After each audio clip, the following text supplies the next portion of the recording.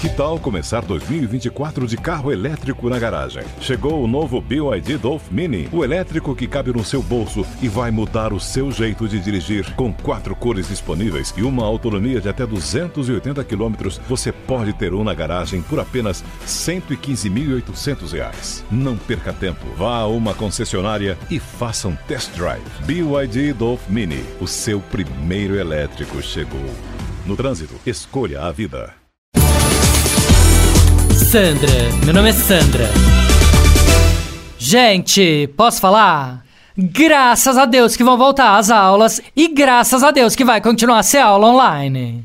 Não, porque agora vai ser aula no período normal, como se fosse aula presencial, com a mesma carga horária e com câmera aberta, que eu falei, foi a melhor coisa que a escola podia ter feito, sabe assim? Não, porque agora que vai ser com câmera aberta, eu vou poder redecorar o quarto do Leozinho sem o Rô ficar mexendo o saco. Ah, parece maluca, né? Não, sério. Não dá pra deixar a câmera aberta no quarto do menino tudo feio, tudo desorganizado, concorda?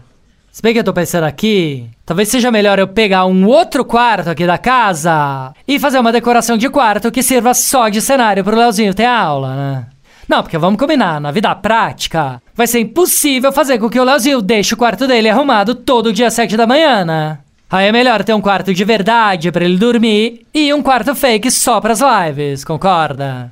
Não, já vou até ligar pra arquiteta pra ela vir amanhã aqui em casa pra gente pensar num cenário de quarto que fique bem legal no vídeo, né? Nada over, mas chique infantil, com uma leve desconstruídazinha pra parecer natural, né?